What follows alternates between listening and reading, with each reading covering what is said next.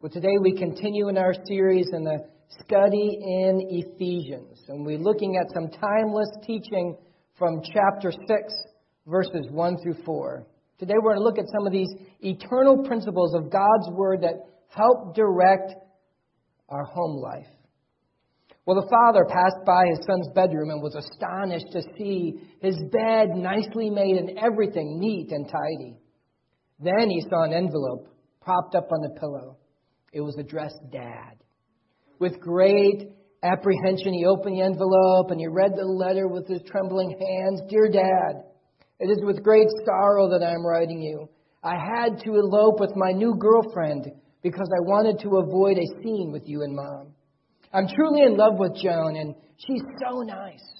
I knew you would not approve of her because of her piercings and tattoos and the fact that she's so much older than I am. But it's not just our love, Dad. She really gets me. Joan says we're going to be very happy together. She owns a trailer in the woods and has a whole stack of firewood, just enough for the whole winter.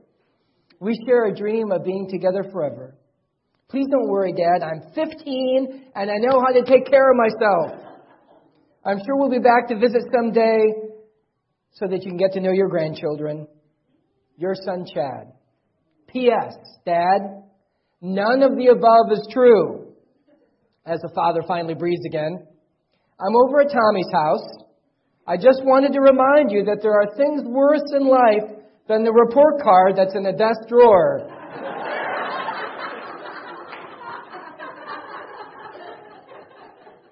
I love you. Call when it's safe to come home.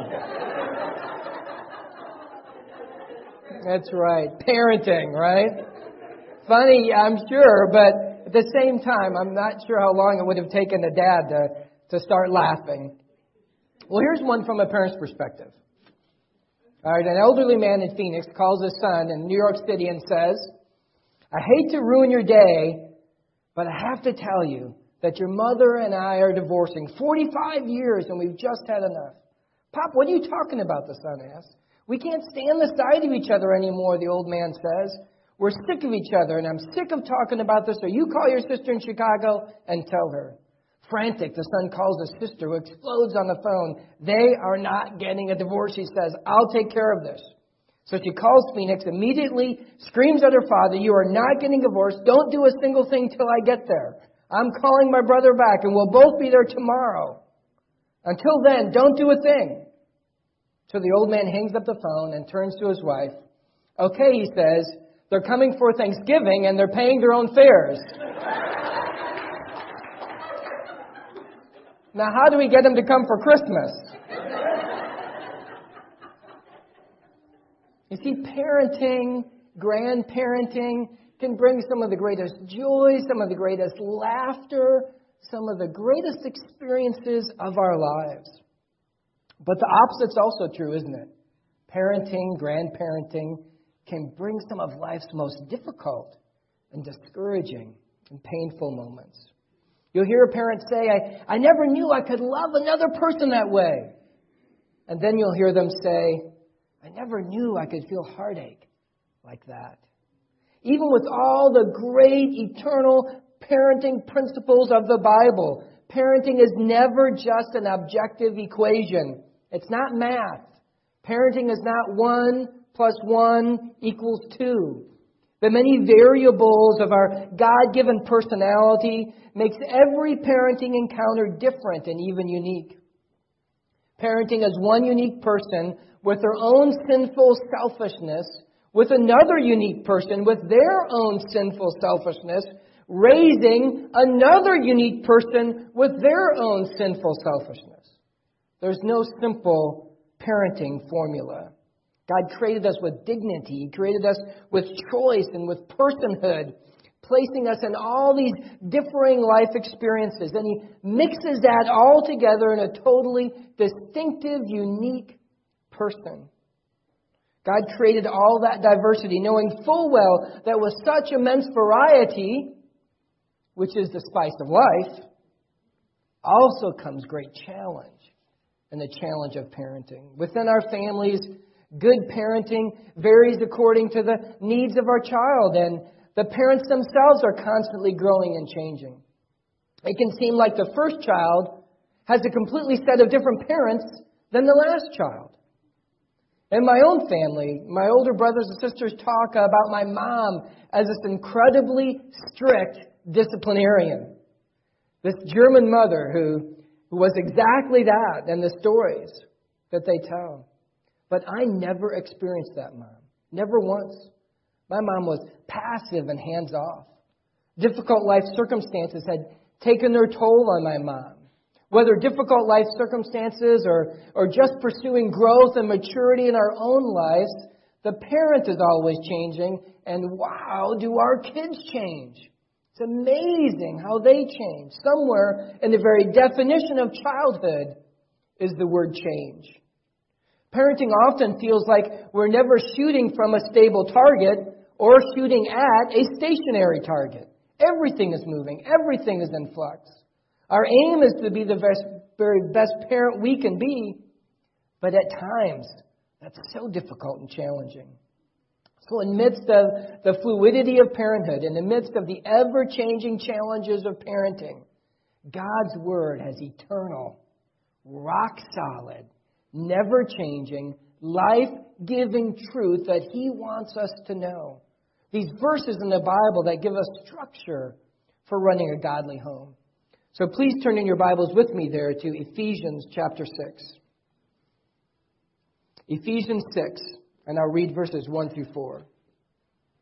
It says, "Children, obey your parents in the Lord, for this is right. Honor your father and mother." This is the first commandment with a promise, "that it may go well with you, and that you may live a long life in the land.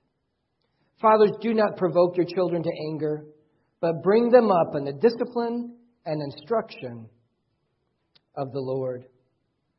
The first thing that we notice is really something very startling for the culture in Paul's day. Paul directly addresses children. So that means several things. That means that he was expecting this letter to be read in the presence of children. Paul takes for granted that the presence of children within the congregation and makes their education in Christ a priority. Educating children was a priority in the early church. From the inception of the church, social distinctions and societal expectations and even rigidly held public norms of both the Roman and Jewish cultures were transformed by the gospel of Christ. Through the gospel, the mystery of the church has been revealed. The church, the body of Christ, transforms the very fabric of all of our relationships. See, we're no longer male and female. We're no longer child and adult. We're no longer husband and wife, employee or boss. And church, we are one in Christ. We are one family, brothers and sisters together in Christ, as God is our Heavenly Father. Remember in Ephesians, in the end of chapter 2 and the beginning of chapter 3, Paul goes on and on and on about God's incredible plan of unity to create this thing called church, this special creation. The church is the one place on planet Earth where all racial, all age, all societal differences stop at the door and we all come in together, brothers and sisters, equal together, one in Christ, one in serving each other. When I was a youth pastor, I thought the phrase, "the youth are the church of tomorrow," was kind of strange. The youth are the leaders of the church tomorrow, yes. But the youth, the children, are the church today. It's important that we, as the present adult leaders of the church, make sure that church isn't just for us. Just not in our image, just catering to our preferences, but for all of us, men and women, children and youth, for the whole body of Christ. This truth is one of the reasons why, as a church, we work so hard in children's and youth ministries, in VBS and Word of Life and Sunday School and Children's Church. Not just so the church will be healthy tomorrow, but so that the church can be healthy and vibrant today. We want the whole body of Christ, all of them, alive and well. As Paul addresses the children in verse 1, He gives us as parents and grandparents and church workers some important rock-solid principles to help us. The driving truth of this passage is children need to learn obedience. Children, obey your parents. Our anti-authoritarian American culture doesn't like that word obey very much. What right does someone else have to tell me what to do? We much prefer to talk about independence and freedom and rights. Unfortunately, this philosophy trickles down into our homes. But the Bible calls parents to be the authority of their homes. This is not so that we can rule, but so that we can show to our children that we too are under authority. See, the truth is we are all under authority. Our children are under authority because we are under God's authority, bowing our hearts to following God's word. Who is the ultimate authority in a Christian home? God is the ultimate authority in a Christian home, and every member of the family willingly submits to God's authority. We're not supposed to be our child's friend. We're not supposed to be their pal or their peer. We are called by Jesus Christ to be the child's parent. We have authority. If God expects children to obey their parents, then God expects parents to be leading in authority in their home. Teaching our children to live and prosper under our authority is a vital step to preparing our children to live and prosper under the authority of Jesus Christ in their lives. We as parents, as adults, are blessed to be under God's authority. It is the privilege of our lives to be obedient to Jesus Christ. Is that our attitude about God's rule and authority in our lives? Do you delight in obeying God? Do you rejoice in God's authority over you? Do your children see in you a person who is striving to be obedient? Do we model God's blessing? Do we model that we enjoy? It's our privilege to be under God's authority. We as adults lack wisdom, maturity, and understanding. And we gain that by submitting ourselves in obedience to God and His Word. It is good for us. It brings God's blessings to us to be under His authority. Well, our children lack wisdom, experience, understanding, and maturity. It is their blessing to be under our authority. It is their privilege to have parents, especially parents, that seek after God. Teaching our children obedience and teaching our children to be under authority is God's blessings for them. Well, what does obedience mean? If our children are to obey, then what does that look like? Well, it means the same for them as it does for us as obedient children of God. Obedience is willing submission. Obedience is willing submission to God's authority. Our obedience and our willing submission to God's authority in our lives is when God says do it, we do it. Without excuse, without challenge, and without delay. Specifically then for our children, obedience is willing submission to God's authority that causes them to be willingly submissive to our authority without excuse, without challenge, and without delay. You know, as parents, we all have limits of when our children have to obey or they've gone too far, and our kids know that. They know when they really have to obey. They know how far they can push. When we start to use their middle name, then they had better start obeying because now they're really going to get in trouble. When we count to 3 for the 3rd time, now they know they really have to obey. When our face turns red and our voice starts to raise and that crazy neck vein starts to protrude out, then they know they better obey. So instead of going through this game that we often go through of obedience, we need to train ourselves. We need to train our children to actually be obedient when we tell them without complaining and without excuse. The simple definition of obedience that we use in our home is doing what you're told right away. Doing what you're told right away. Now, I add a step here. which has definitely not always worked the greatest, but I still feel like I need to do this, and that's important to do. But I like to give the child an opportunity of obedience without me just being some kind of, authoritarian overlord of my child's life.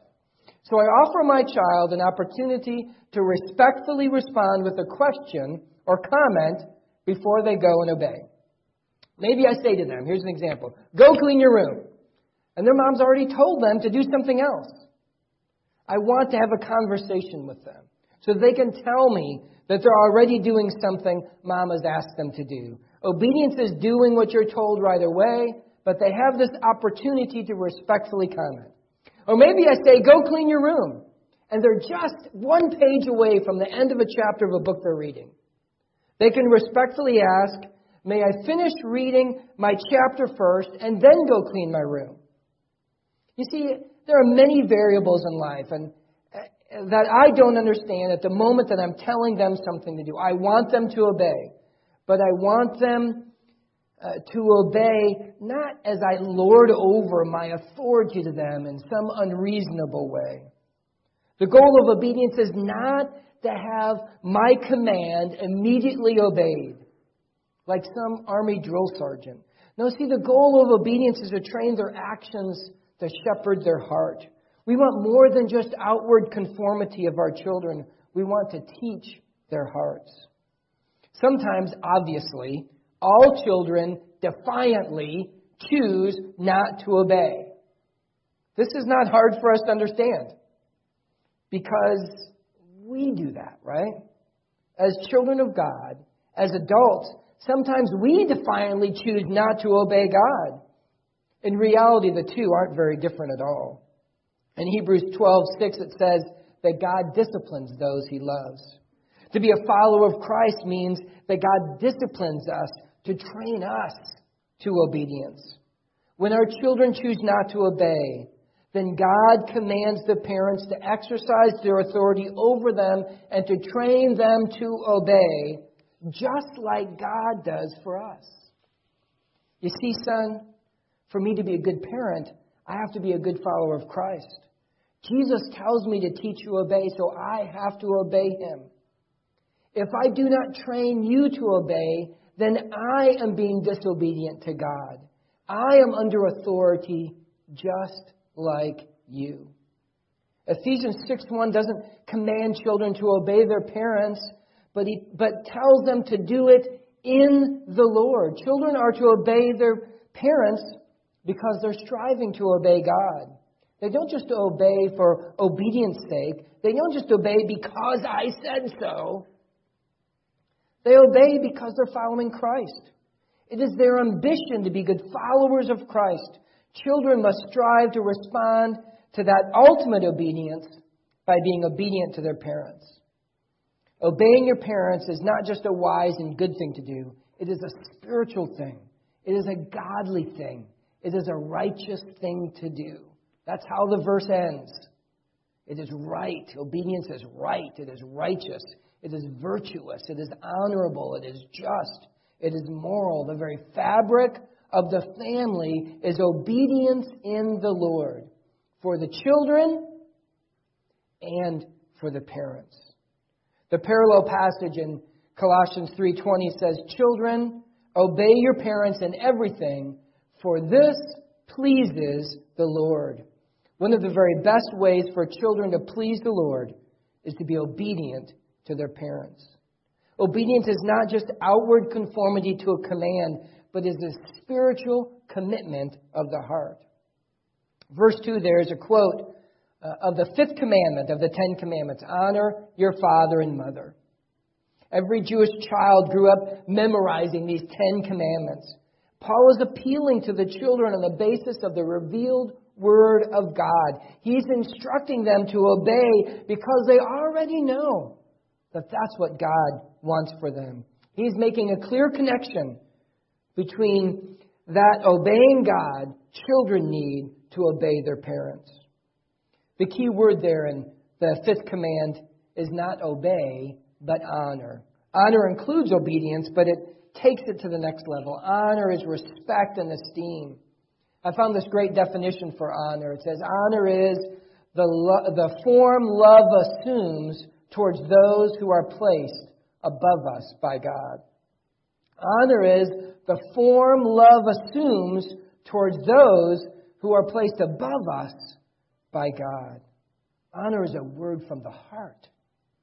We're called to honor our parents in the Bible. We're called to honor those who are older in the congregation. We're called in the Bible to honor those in governmental authority over us. We're called in the Scripture to honor those in spiritual leadership over us. And we're called to honor in employment those who are over us.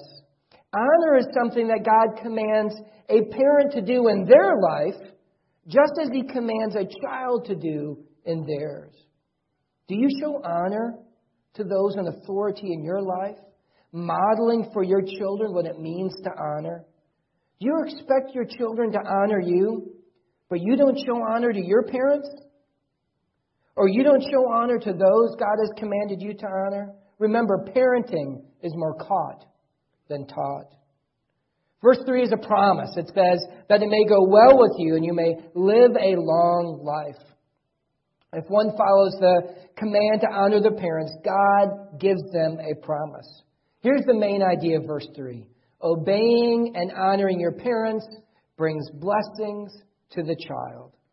Honor and obedience bring spiritual and physical blessings to a child. This is not some kind of guarantee promise. This is a proverb kind of promise. This is a common sense promise. Here's the truth. Doing things God's way is the best way. Doing things God's way leads to blessings. Not doing things God's way leads into many varying dangers and difficulties in your life. The Bible repeats this truth over and over again throughout the Scriptures, cover to cover. For example, in Psalm 128:1, it says, "Blessed is everyone who fears the Lord, who walks in His ways." Psalm 112:1 says, "Praise the Lord. Blessed is the man who fears the Lord, who greatly delights in His commands." Jesus Himself said in Luke 11:28, "Blessed are those who hear the word of God and keep it." And the negative truth is taught in Psalm 1. It says, "Blessed is the man who walks not in the counsel of the wicked, nor stands in the way of sinners, nor sits in the seat of the scoffer." Blessings in what we don't do. But his delight is in the law of the Lord, and in this law doth he meditate day and night. You see, the very best thing for our children is that they learn to obey their parents in the Lord. That's the very best thing for them. Parents, if you want God's richest blessings on your children, then train them to obey, to train them to seek God's help to change their hearts. We can picture this verse like this. I got this from the video training and different things that we'll be doing later on from the Tripp brothers in a Sunday school class. It's a circle of blessing. If we as parents teach our children to honor and obey, our children will receive spiritual and life blessings from God. And this is a picture for us here of these verses. Well, then Paul goes on to address the parents. Verse 4 directly challenges a father in his parenting role. But because the father is the head of the family, the truth also applies to both parents. First, there's this negative challenge of not provoking or not exasperating your child. Not doing things that lead your child to rebel against you and rebel against God. Here in verse 4 it says that exasperating your child can lead them to anger. And in the parallel passage in Colossians 3:21 it says, "Fathers, do not provoke your children, lest they become discouraged." Inconsistent, hypocritical, overbearing, underinvolved, and overindulgent parenting can all lead our children to respond to their parents in anger and discouragement. Not only leading to rebellion in actions, but rebellion in heart. Inconsistent parenting makes a child wonder, what parent is showing up today? Is it the angry, controlling parent that gets mad at everything I do? Or is it the carefree, almost distant parent who really doesn't care? Inconsistent parenting Parenting your child according to your mood leaves your child confused, without a firm foundation, not knowing what is going on. Hypocritical parenting, making your children obey and be under your authority while you live your life to a totally separate set of rules and values, makes your child feel cheated and makes them doubt that there is any value at all in any of this parenting. Overbearing, over-controlling parents discipline their children too much. The house is ruled by rules and laws with little grace or understanding. The children never measure up, so they just give up on you and give up on God. Under-involved parents, they exasperate their children by simple negligence. No rules, no dinner, no structure, no feeling of care or security. If my parents don't care, why should I? Then in our culture, there's a trend nowadays of being this overindulgent parent. The kids are given so much. They're pampered and coddled and spoiled. The latest fads, the latest phones, the coolest clothes, the latest involvement, all reinforcing the value that external things are the most important things and ignoring their heart. And then when the child eventually experiences the shallowness of these things, they wonder where their parents were. Instead, parenting guides your child into a healthy understanding of life, a healthy understanding of God. It is consistent with the same rules applying to everyone. It is balanced with rules and with grace, with laws and with love. And it guides a child with structure and with boundaries, and it teaches the child the value of character is the most important, and not the newest iPhone. Parenting, as verse 4 says, is bringing up your children in the discipline and instruction of the Lord. Discipline means exactly that, discipline. For children to grow, to be all that they can be in life and godliness, they need consistent, caring, understandable discipline. Each child responds to different levels of discipline, different kinds of discipline. So our discipline needs to conform to the needs of our child. Discipline is not a matter of our mood or emotion. Discipline is not an expression of our irritation, anger, or impatience. It is not appropriate to discipline a child when you're not in control of yourself, because discipline is not about you. Godly parental discipline is always about what is best and most appropriate for the child. It is never appropriate under the guise of discipline to physically or verbally hurt your child. Discipline is never, I've had it with you, now you're going to get it. Discipline is always focused on what is best for the child. When our children are defiantly disobedient, we as parents must exercise our God-given responsibility and authority and discipline our children. But we must do it in a way that connects the discipline to their hearts, that points them to forgiveness and restoration with the parents and with God. Instruction is training and correction and advice and encouragement and reproof. Where discipline is focused on correcting disobedient behavior, instruction is focused on teaching new behaviors. See, parenting is much more than disciplining our children when they do something wrong. It is much more instructing them and training them on how to live a life full of love and faith. Well, let me put up another picture here for us that kind of adds verse 4 to verses 1 through 3. You see, when our children leave the circle of blessing and they choose to be disobedient, they move from a place of God's blessing to a place of God's chastening. They move from a place of safety into a place of danger. By the way, when we're disobedient to God, we're doing the same thing. When our children are disobedient, they are moving outside of God's plan for them. Discipline is returning our children to God. Discipline is not punishment. Discipline is not punitive. Discipline and instruction is restorative. The focus is rescuing our children and leading them back to the circle of blessing. The focus is to constrict their behavior to get to their hearts. Discipline loves our child enough to get them back to the circle of blessing. That's how much God loves us. Listen to these verses about God and us in Hebrews chapter 12. It says, "My son, do not regard lightly the discipline of the Lord, nor be weary when reproved by him. For the Lord disciplines the one he loves, and he chastens every son whom he receives. If it was for discipline that you have to endure, God is treating you as sons. For what son is there whose father does not discipline? If you are left without discipline, in which all have participated, then you are illegitimate children and not sons. Shall we not much more be subject to the Father of spirits and live?